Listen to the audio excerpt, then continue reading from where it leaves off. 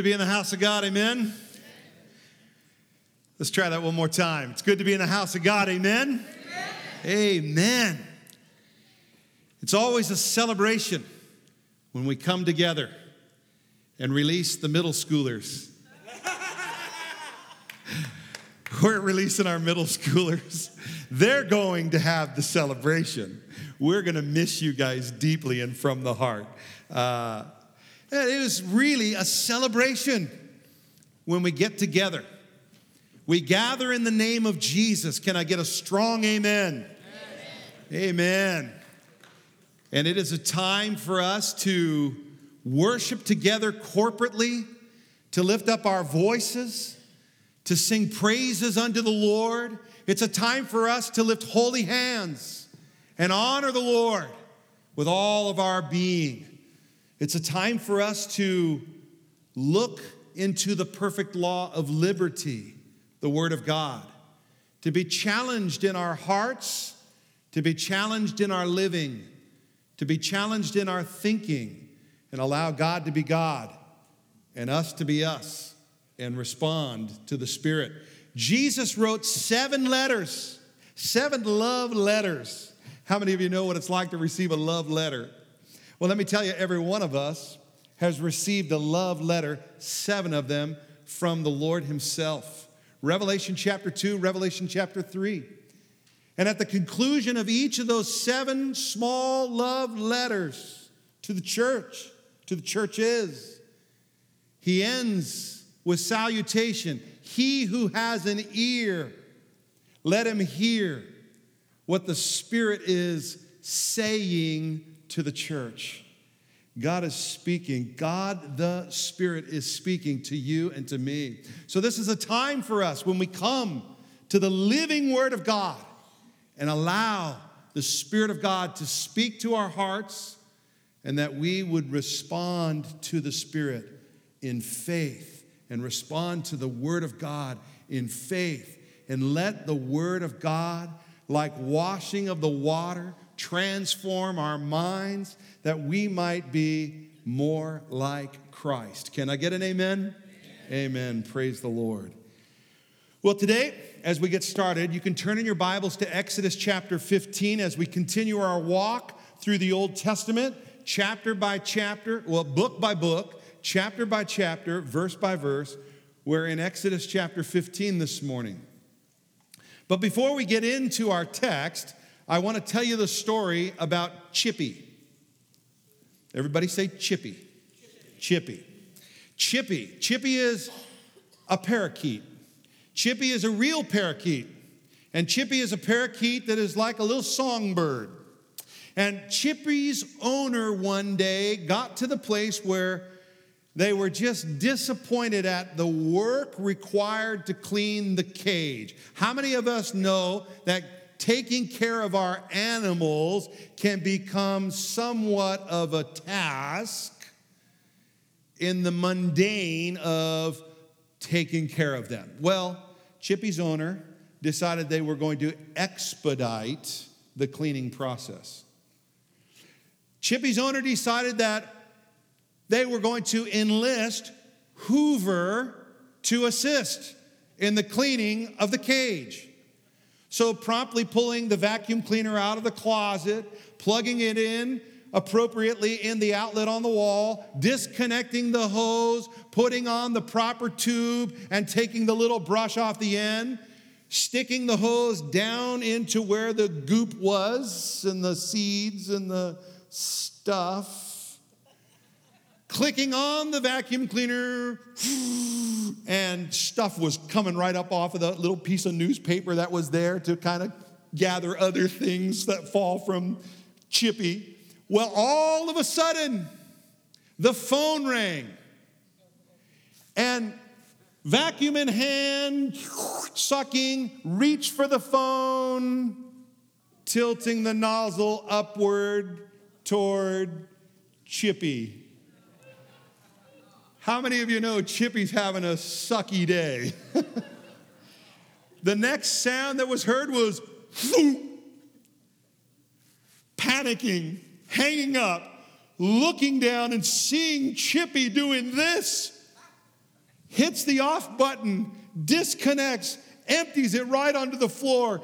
Chippy, dazed, stunned, staggering, reaches down and covered in dust and stuff and yuck, takes Chippy over to the kitchen sink, blasts on the water, and it's ice cold, throws Chippy under the water. Chippy goes from dazed, confused, and stunned to, whoo! Tries to clean up, then realizing that Chippy's freezing, runs upstairs with Chippy, finds wife's hair dryer, plugs it in.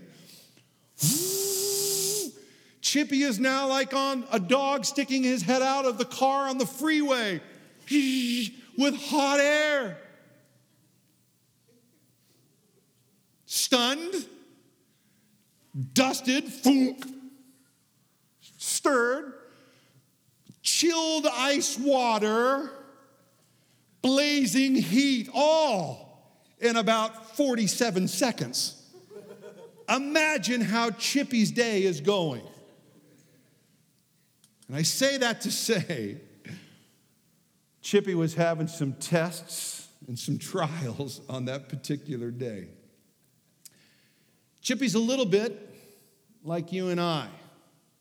Sometimes in a very short order, we can go through hardships, difficulties, griefs, tests, trials, and we are like, I just want to do this right and react and respond. Well, today's text in Exodus chapter 15 is really, in a very short order, round 3 for the children of Israel in terms of facing heartache, hardship, and difficulty.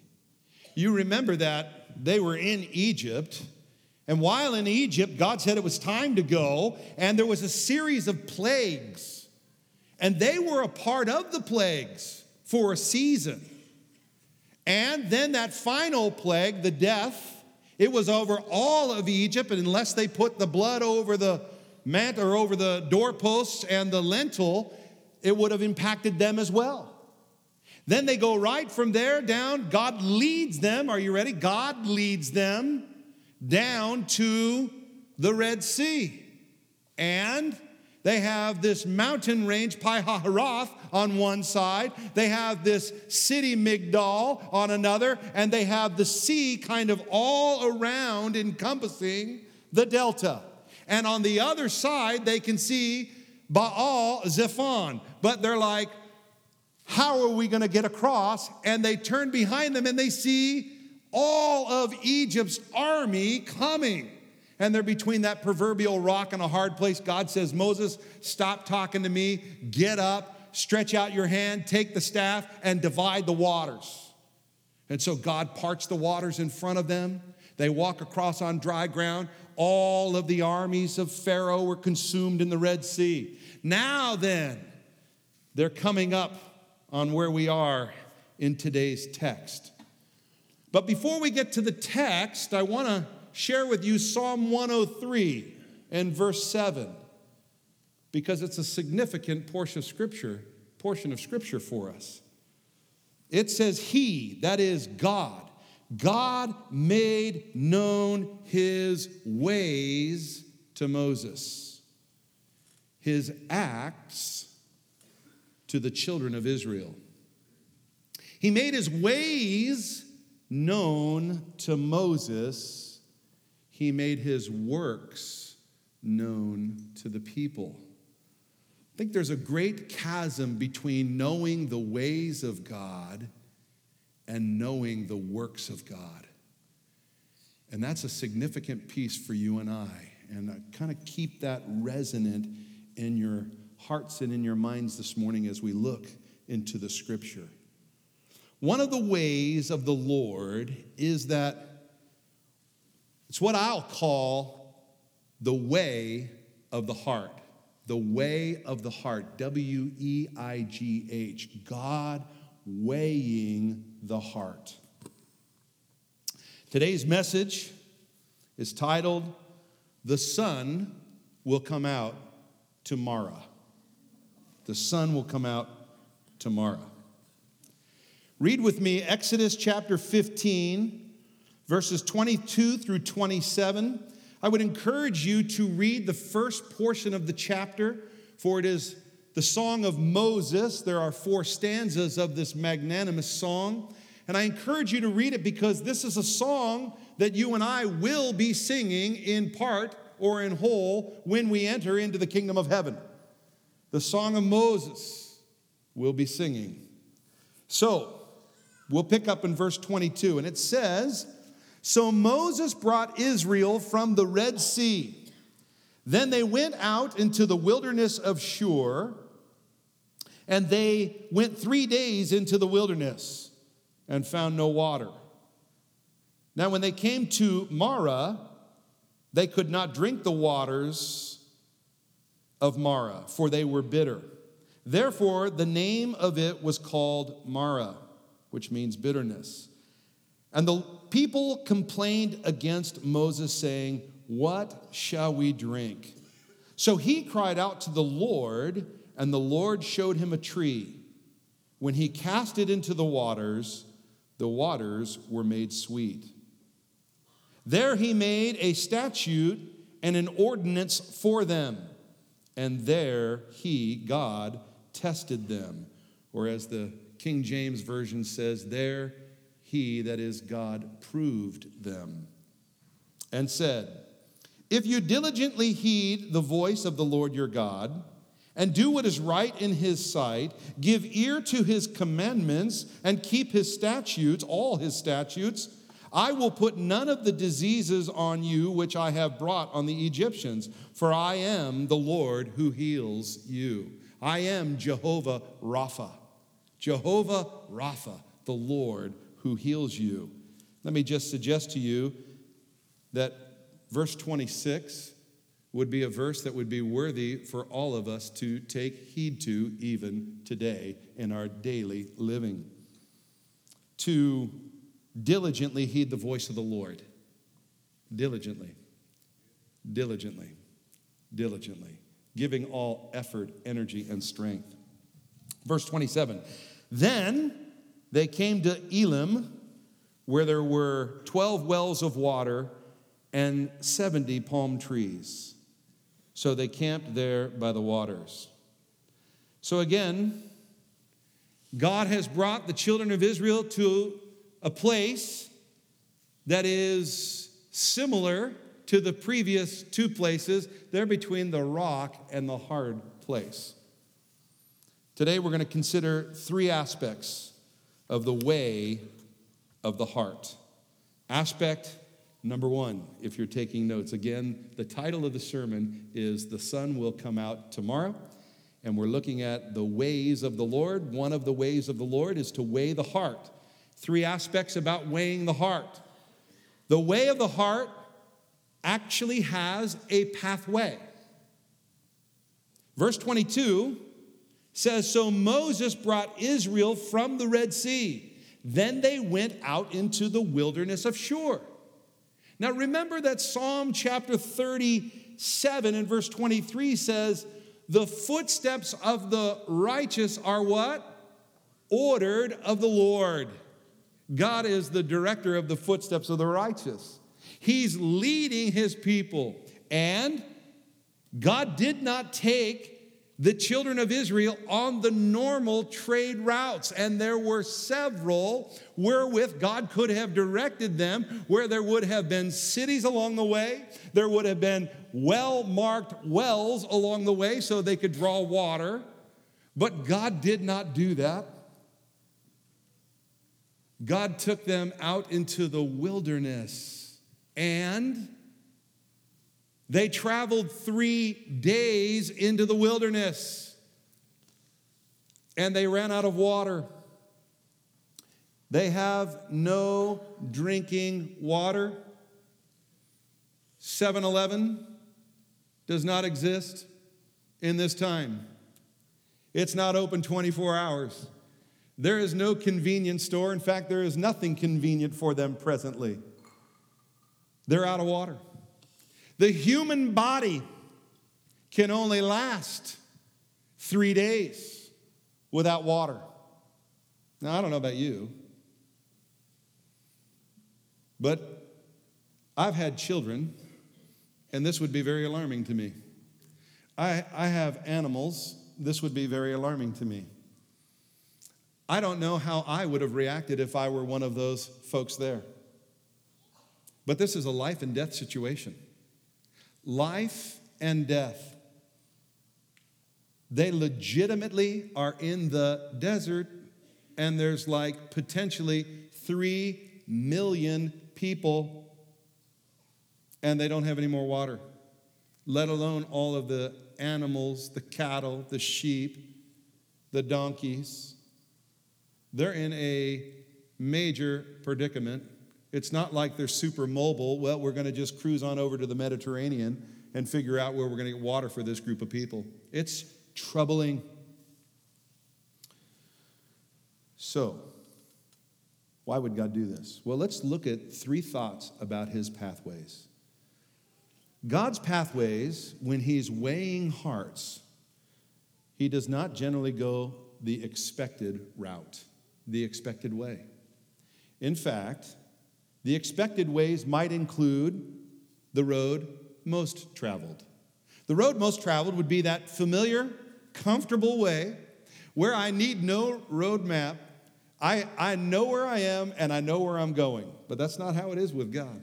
That's not how it is often with God when he is, again, weighing our hearts. It's on the beaten path, the road that everybody seems to travel, if you will. Those are the expected ways, where the ground is compacted, level, defined, smooth, the broad road. It's ease of step.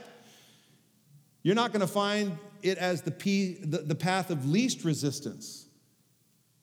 You know, you've been driving in your car and it begins to rain and you see the rain just running down your windshield and it finds the path of least resistance. That's not generally the way God takes his children when he is in the process of weighing the heart.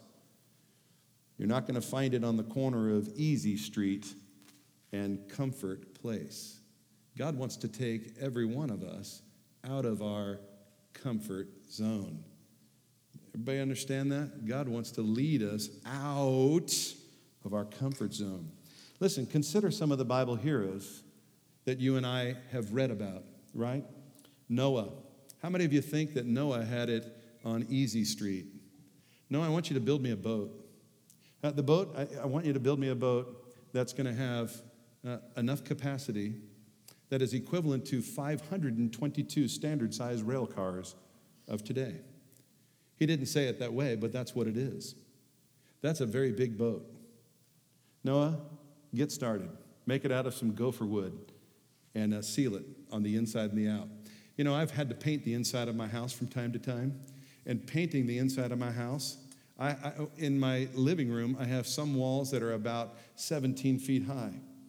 Painting those walls with just paint is a little bit of a problem. Imagine a boat that has walls that are 45 feet high. This creates a little bit of a problem, and they're using pitch, which is real sticky. It's goopy, and they got to cover every inch of it. This is a job. It's not Easy Street for Noah. Joseph, Ruth, Naomi, Esther, Mordecai, Job, right? This is not the corner of Easy Street and Comfort Place. No way, Jose. David, Jeremiah, I could go on and on and on. Not the expected way. God's paths, generally speaking, are the paths that actually are weighing our hearts, where God is helping us to discern us. His pathways include, yes, the road less traveled.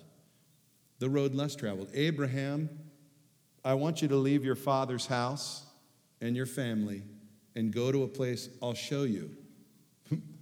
But not yet. Just get going. You ever feel that way? Like God's leading you and you're like, God, where are we going? He says, well, I'll tell you soon enough. And I'll tell you when you need to know. Just get moving. The path of much resistance. Anybody here ever felt like, man, how come every time I get walking for the Lord, I come across bumps, I come across mountains, I come across valleys, I come across crooked places, I come across all these obstacles in the way? What is up with that, God? The road found at the intersection of Faith Street and the dead end road. When I come to the end of myself and let faith take over. It's often the path of most resistance. Jesus refers to it as the narrow road.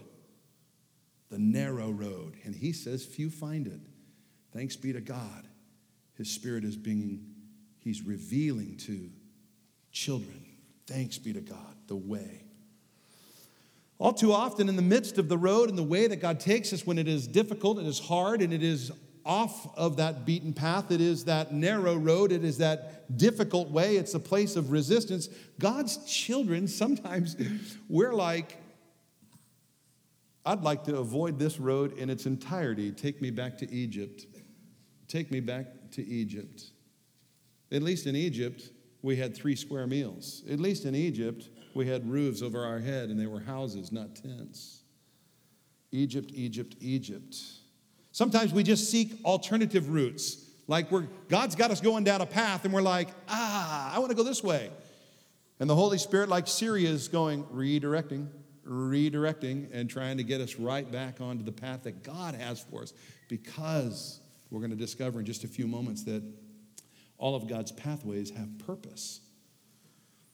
Sometimes we seek the shortcut route. The shortcut route. Just like the hairdryer on Chippy. Well, I'll dry this bird out in a hurry. Yeah. Have you discovered that shortcuts in God's kingdom don't work very well? Have you found that to be true? Shortcuts. Why is it that we always look for off-ramps and shortcuts? For the Israelites, again, they had these pathways that were not easy. The way of the plagues, the way of the Red Sea, the way of the wilderness. It's not easy. But let's remember, the footsteps of the righteous are ordered of the Lord. You may be going down a path right now. And you say, where is God? God is with you. He said, I will never leave you nor forsake you. I am with you. And he is the one directing your paths. So what about you? Maybe you're going through some stuff. Well, here's some questions to weigh in relationship to the pathway. What about you and the pathway God has you on currently?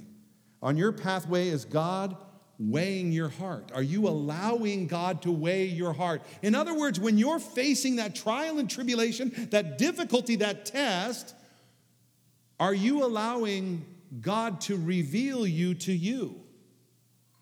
What's coming out of you in those moments?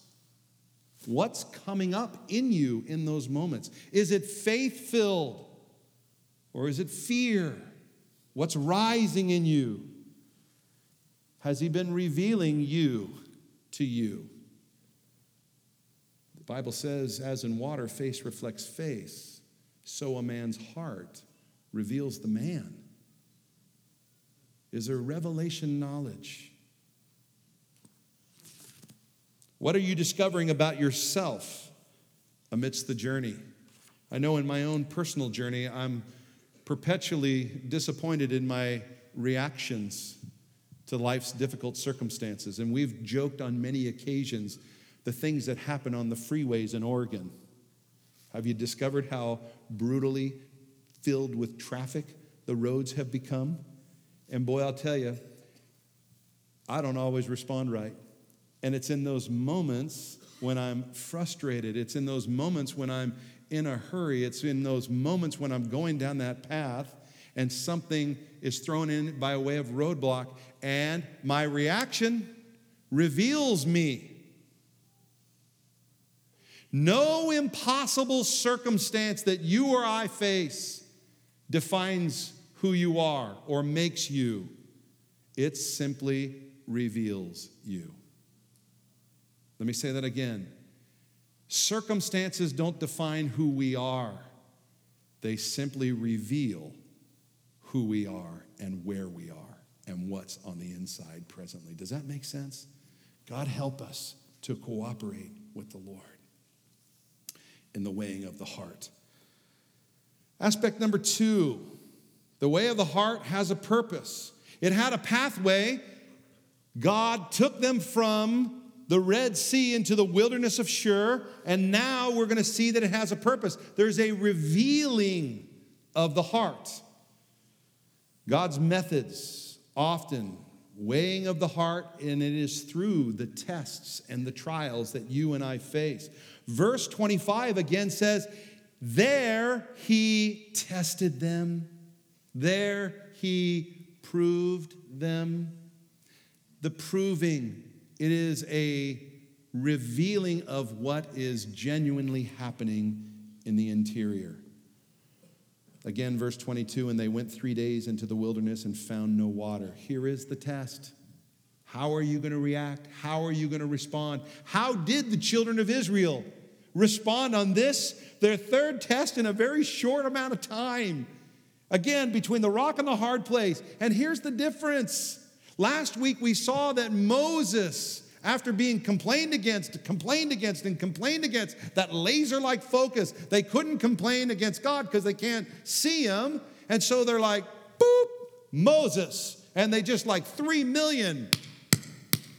And Moses has this magnanimous statement. He says, stand still and behold the salvation of your God.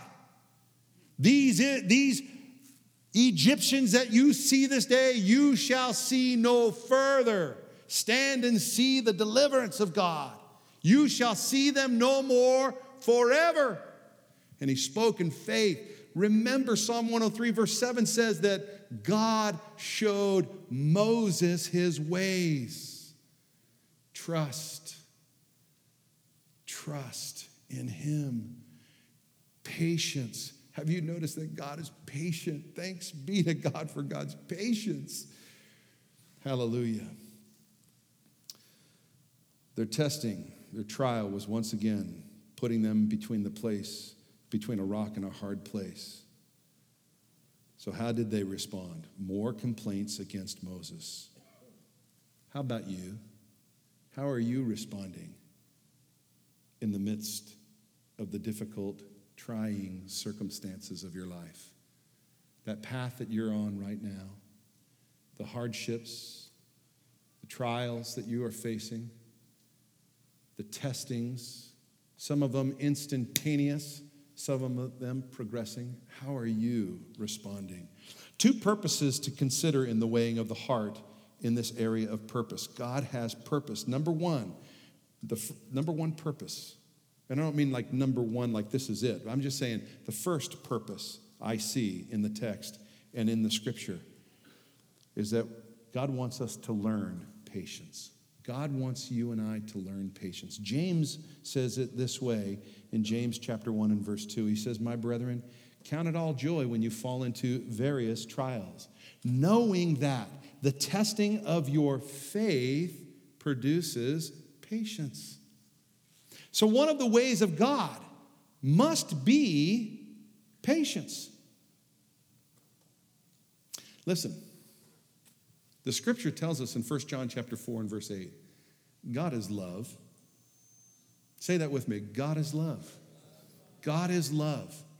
1 Corinthians chapter 13, Paul writing to the church in Corinth, he is going to describe agape love, God kind of love.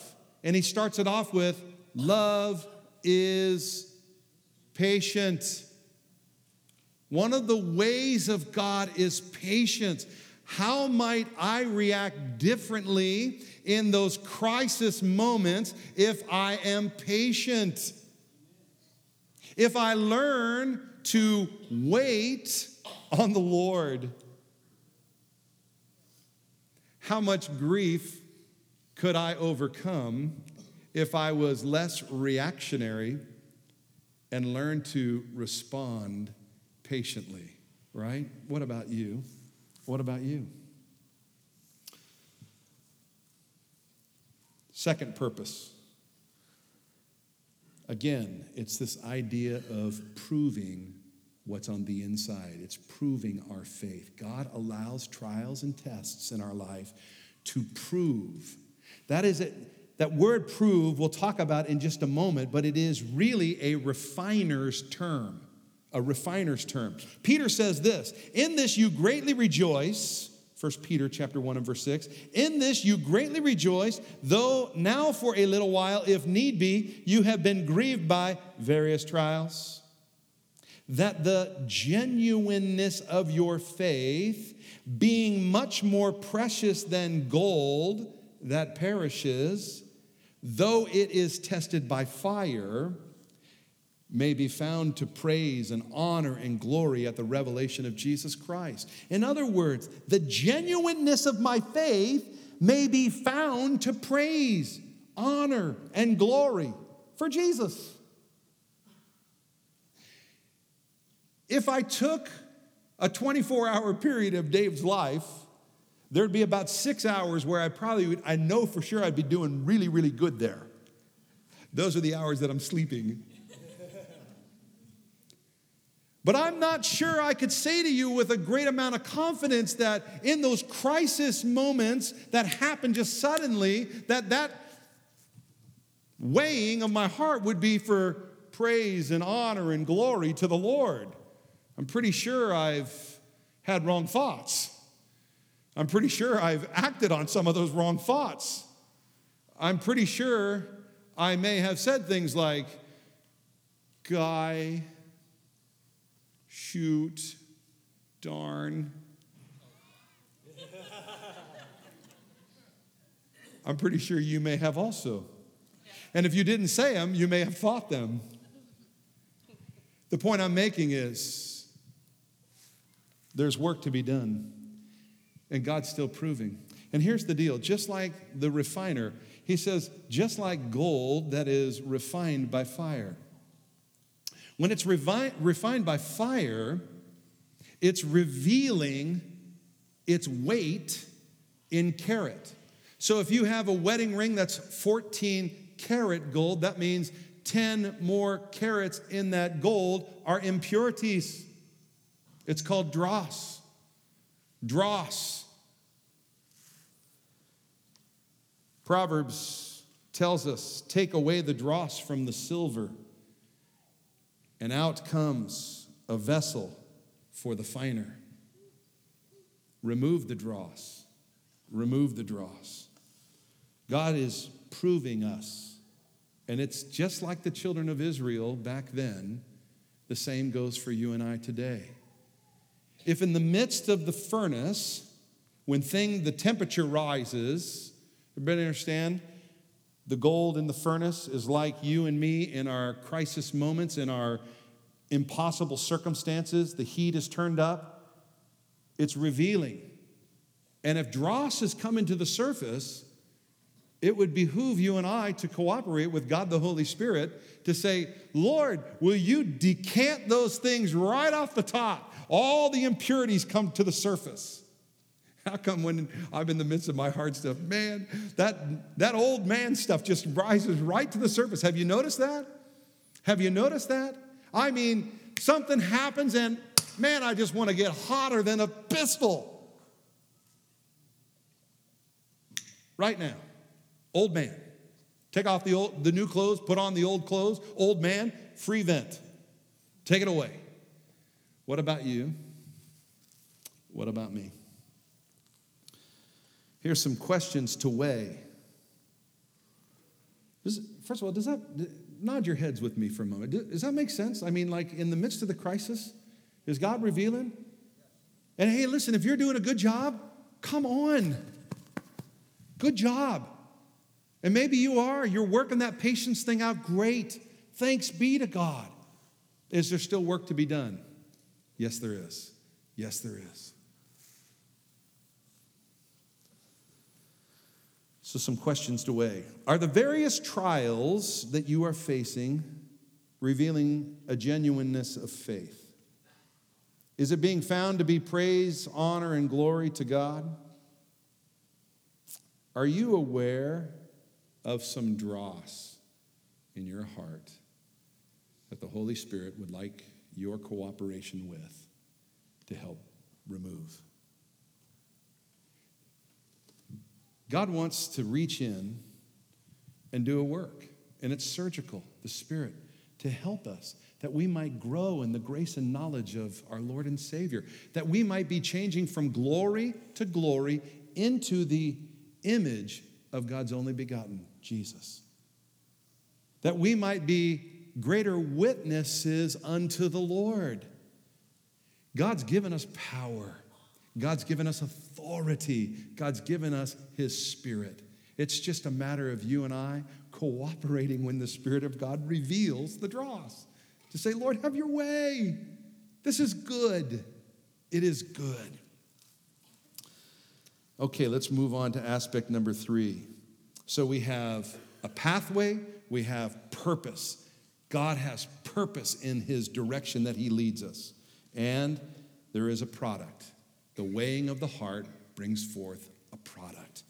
The text, Proverbs 25 and verse 4, tells us it's a vessel for the finer, for the refiner, for the master craftsman, for the silversmith.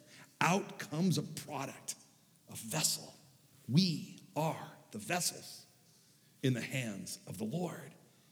Proverbs again tells us the heart of the king is in the hands of the Lord, and He is directing it as a river course to His good pleasure. Oh, God, have your way. Take us in your hands, vessels able to be molded and moved. So aspect number 3, it has a product. You know, there's a interesting engagement in the New Testament that Jesus has with some Pharisees and some scribes. They came to Him and they asked Him, say, Jesus, how is it that your disciples transgress the rules, the laws of the elders, the practices and the traditions of the elders by not washing their hands before they eat? And Jesus has an interesting quote to them. He says, how is it that my disciples transgress the elders? How is it that you transgress God in your traditions? For your traditions nullify the word of God. Well, they get somewhat indignant. And Jesus says, the prophet Isaiah spoke well of you when he said, their lips are near me, but their hearts are far from me. Their lips are near me, but their hearts are far. Calls them hypocrites. Later, Jesus' disciples come to Him and they said, I could just see this. You could see how that would be offensive to the Pharisee and to the scribes. Like, what are you saying about us? We're trying to get you and you just got us. What's up with that? And so His disciples came to Him a little later and said, say, Jesus, you do know that the Pharisees were really offended by what you said. So they said, can you explain what all that meant? And Jesus says, fellas, this is not about food. It's not about food. What a man takes in his mouth goes into his stomach and then is eliminated. It's not about food. He said, but what proceeds out of a man's mouth proceeds from the heart. That is what defiles the man. Jesus said it's not about food. It's a heart issue. For out of the heart proceed evil thoughts. Let me stop there for a moment. Have you identified that in your life? Raise your hand. Anybody ever have evil thoughts? All right, 7 of us. That's great. The rest of you doing pretty good. The scripture says murders. Now, I'm pretty sure there's nobody in here, and if you've had some murderous thoughts, well, let God help. But we're probably not scheming and planning some murder. But Jesus equates, if you hate in your heart, then you've already committed murder. Murders, adulteries, fornications. We know what Jesus had to say about those things. If you've looked with lust, you've committed. Guilty. Thefts, false witness, lying. Listen, if you have the tendency of exaggerating, guess what you are? It makes you a liar. Ouch. false witness, blasphemies. These are the things which defile a man. But to eat with unwashed hands, come on. It doesn't defile a fella. No. Matthew chapter 12 and verse 34 says, for out of the abundance of the heart, the mouth speaks. So we're encouraged to keep our heart with all vigilance. Keep your heart with all vigilance. How much vigilance? All vigilance. For from it flow the springs of life. Proverbs 21:2 reminds us also that all deeds are right in the sight of the doer. So I'm doing what's right. I think this is right. But again, it's the Lord that weighs the heart. And God reveals, hey, what you're doing isn't good. Have you noticed that? Have you experienced that when the Spirit of God says, yeah, not so. You won the argument, but what you did was not good. Right? Been there? Husbands, wives? So here's a couple questions to weigh in relationship to you as a product. What kind of vessel are you? What kind of vessel are you? Are you a vessel that is useful in the hands of the silversmith? Are you moldable? Are you teachable? Are you allowing the Spirit of God to minister to you, to bring transformation as He enlightens the Word to us, that you are availing yourself and changing with the washing of the water of the Word of God and allowing that transforming of the mind? I want to think more godly thoughts and not more earthly thoughts. Wisdom from above, not wisdom from below. Am I actively becoming a more useful vessel? Active is the operative word there. Am I actually engaged in this transforming work? Seeking God's transformation in my life. How many of us in our Christian walk, let's be honest, how many of us in our Christian walk sometimes wish we could have a timeout from our faith? I'd like a timeout right now, God, because I'd like to do it my own way. I'd like to really get angry. I'd like to really get mad. I'd like to really do thus and so. But in the kingdom of God, there are no timeouts.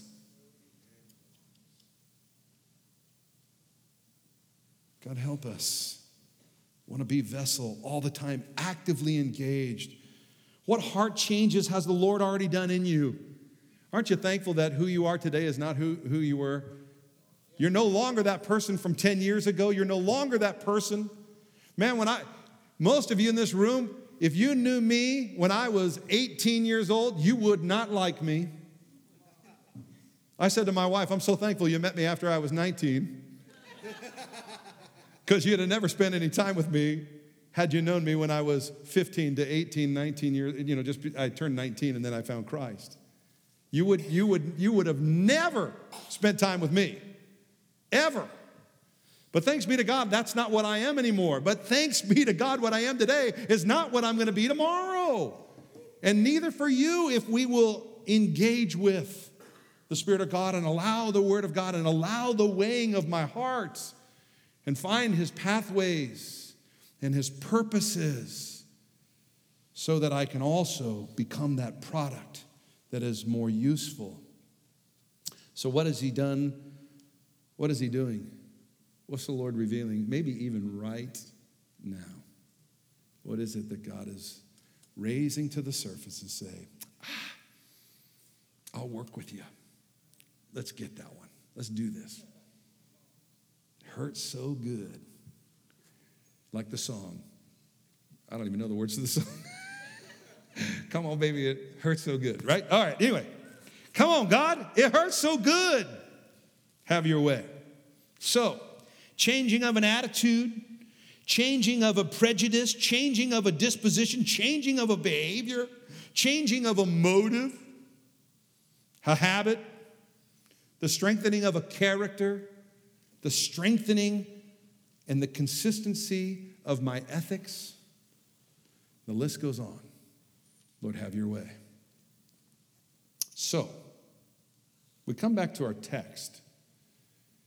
And I want you to see the typology. You see, the children of Israel had traveled 3 days and they were without water. And I get this picture in my mind's eye as they're traveling through the desert. They may be coming up over some knolls and hills. And we know that those that were of older age and maybe sick and not the best of health, they were kind of stragglers in the back. And I get this picture of, the kids and the youngers kind of up over the front. And if I get this picture in my mind's eye, they come up over this knoll, and there's this body of water. And man, I can just see the kids, because I know how it'd be for me. If I was up there, as a kid, if I was like 15, 16, 17 years old, come over the hill and I see water, and I can barely get my tongue to separate from the roof of my mouth. I'm hot, I'm thirsty, and there's water. I would gain every ounce of energy still in this body, and I'd start sprinting down that thing. Like when you're almost falling and you're running and you're kicking sand and you're like, I gotta get to the water. Oh. I grew up in Huntington Beach, California. We would run from the sand because the sand was so hot. We'd just run across the sand, and we couldn't wait to get right into the ocean. So we would stumble into the water, fall down, splash. So good. So good. And I could see the youngins just sprinting down and getting to the water. The water is not potable. It's not drinkable. It's like adding insult to injury. Oh, thanks be to God, there's water. Yes! Diving in, it's bitter. Why? That's the response of the children of Israel. How would you be responding? What's the weighing of your heart? What's in you? Moses again leads by example. They cry out to Moses in complaint. What are we supposed to drink?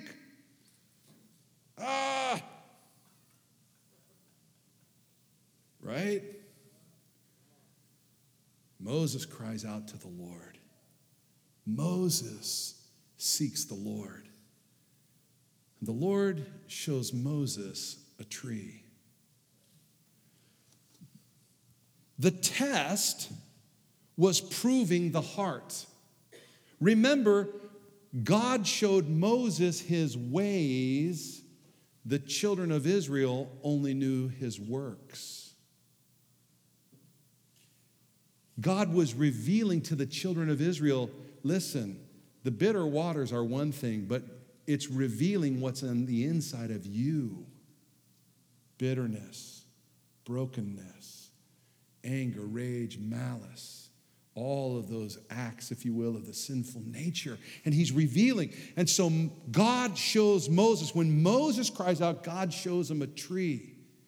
And Moses takes the tree and casts it into the water. And the bitter waters became sweet.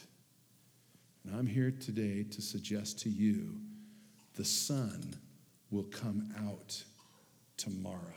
Your Mara.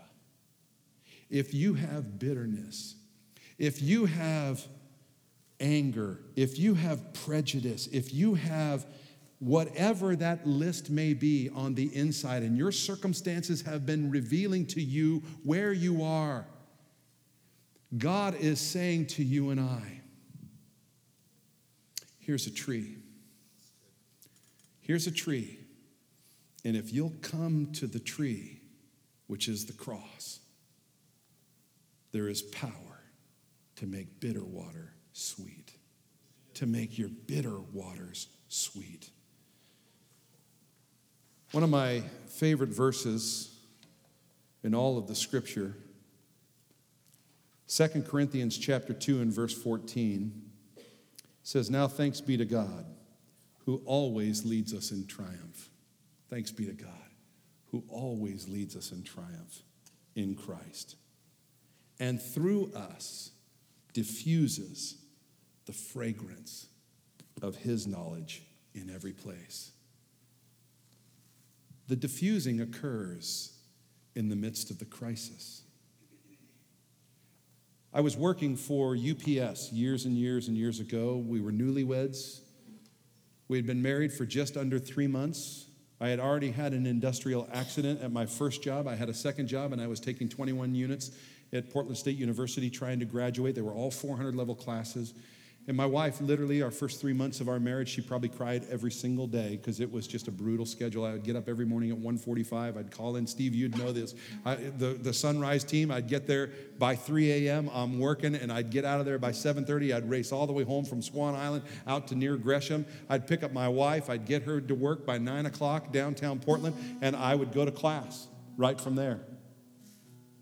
As soon as class was out, I'd go to my job working at the print shop at 5:30. I'd come back downtown, pick my wife up just to get home by about 7 o'clock at night. We hadn't eaten. We'd barely talked with one another. I haven't studied a lick, and I got to get to bed because I got to get a couple hours before I get back up at 1:45 to go to work. It was brutal. And I remember I was working at UPS, and I don't know how many days, but it was over 300 days that they had not had a time loss accident. And there is the night package, they have these hydraulic extendos that go out. And they tell you, hey, you got to you use your thumb to push the button, and you got to hold the doors here so you don't get your hand stuck between the control box and the weather stripping on the door. Well, just thinking, I got this. I had my hand out, and I popped it to try and get it past pushing the door that was open. And sure enough, I got all three of my fingers, pinched. And it was pinched to the bone. And the hydraulic system froze, and I'm stuck with my hand in there, cut down to the bone on all three fingers. If the truck moved a quarter of an inch, it would have taken my fingers off. A quarter of an inch in the wrong direction. The system's froze. We got to get a manager out there. They're panicking. Guys are running all around me. Man, the guy came out from the shift, and by the time he got there, they got one of the yard donkeys to back up to the trailer, and I'm screaming, only go forward. If you go backwards, I lose my fingers. And so even just connecting to the trailer and bringing the trailer down so they can move it, could have cut them all off. But they got it just to go slightly forward, and I remember working all three fingers out. Well, then they went into their, now we're in crisis mode. You need to lay down. We've laid a blanket out here. You're in shock. And I'm like, dude, I have my fingers. I am not in shock. I'm good. They said, we got to take you up to the hospital. I said, you're not driving me to the hospital. They said, we're calling an ambulance. I said, please, do not call an ambulance. Don't do that. And while I'm down on the ground, because they made me lay down, guy walks up to me. Now, I had been 10 minutes with my fingers pinched to the bone. Guy comes up to me, and he leans down, and he says, bro, are you a Mormon? I said, I'm not a Mormon. I said, I'm a born-again Christian. I said, why do you ask? He says, well, because I am a Mormon. He said, I want you to know something. I never heard one cuss word come out of your mouth, and that's not normal. And I thought, praise God, I passed the test. Because what came out of me was praise unto the Lord at that moment. I said, God, if I lose my fingers, they're yours anyway. I want to encourage you, whatever your crisis may be, allow God to have his perfect work in you. That's what James tells us. Let God have his perfect work in you. Let that patience be revealed. If you've got some dross, and I'm going to invite you to stand with me this morning. Will you stand? The Holy Spirit may be revealing dross to you in your life. And you'd say, I just want to cooperate with the Spirit of God. I just want to cooperate. I'm going to invite you to just close your eyes for a moment. If we could just have, with respect to the Spirit of God, with respect to one another, can we just close our eyes all across the auditorium, no one looking? And you say, Pastor, just listening to this, seeing the children of Israel, recognizing in my own life, there's stuff in my life, and I don't always respond well to circumstances and heartaches and hardships and trials and tribulations. And I just want to cooperate with the Spirit of God and see the dross in my life removed. I want to go from 14 karat to 15 karat. I want to go from 15 karat to 17 karat. I want to go from 17 to 20, wherever you are in that. You just want more of Jesus to come out of you in the midst of hardship and heartache. You say, I want to cooperate with the Spirit of God and allow that transformation in my life. If you're a candidate for that kind of change, with eyes closed and heads bowed, will you simply raise your hand and say, that's me, I'm a candidate. I want change in my life. Come on, let's go. Let's respond to the Spirit. Let's respond to the Word of God. I just want that change in my life. God, have your way. Hands all over the room. Thanks be to God. Father, we come in the mighty name of Jesus. As the worship team is simply playing behind us, we're saying yes. That response of raising our hands is simply saying yes to you, Holy Spirit. Yes to you, Father. Yes to you, Jesus. Have your way in us. Thank you, Father, that you have provided a tree, the cross of Calvary, upon which the Son of God, Jesus, shed his own blood, gave his life to atone for my sin, our sin. Death had no hold on him because there was no sin in him. And so on the third day, he rose from the dead, validating everything that he had said, everything that he had done. He is Messiah. He is the King of Kings, the Lord of Lords. He is the Alpha, the Omega, the beginning and the end. And he is the one who has empowered us. And so we come to the cross. We say, Jesus, have your way in us. Have your way in us. Holy Spirit, with the Word of God, will you wash these hearts? Will you wash these minds? Cleanse for your glory, for your honor, and for your praise on the day of your visitation, on the day that you come, on the day of Jesus. God, be glorified. May our lives, beginning from this day forward, as we've raised our hands and said yes, God, will you in a greater measure help us to be living sacrifices, holy and acceptable unto you, for it is our reasonable service. It's our spiritual worship, God. We worship you. Have your way. Lord, we love you. We thank you that we've been able to come together in the name of Jesus. You've been in our midst. You're touching our hearts. You're touching our lives. May this week be a week where we set aside time with you, with your word, in worship. And God, may the living word that is sharper than a two-edged sword, may it penetrate our hearts to the dividing of our soul and our spirit. Oh, Lord, cut past our emotion, cut past our sense of self, and get into the inner core and reveal to us the motives and the intents of our heart. And God, where the motives aren't right, will you help us get them right for your glory? We say, yes, Lord. Yes, Lord. We ask all these things in the strong name of Jesus Christ, our Lord and Savior. And Father, as we go today from this place, we walk out into your mission field.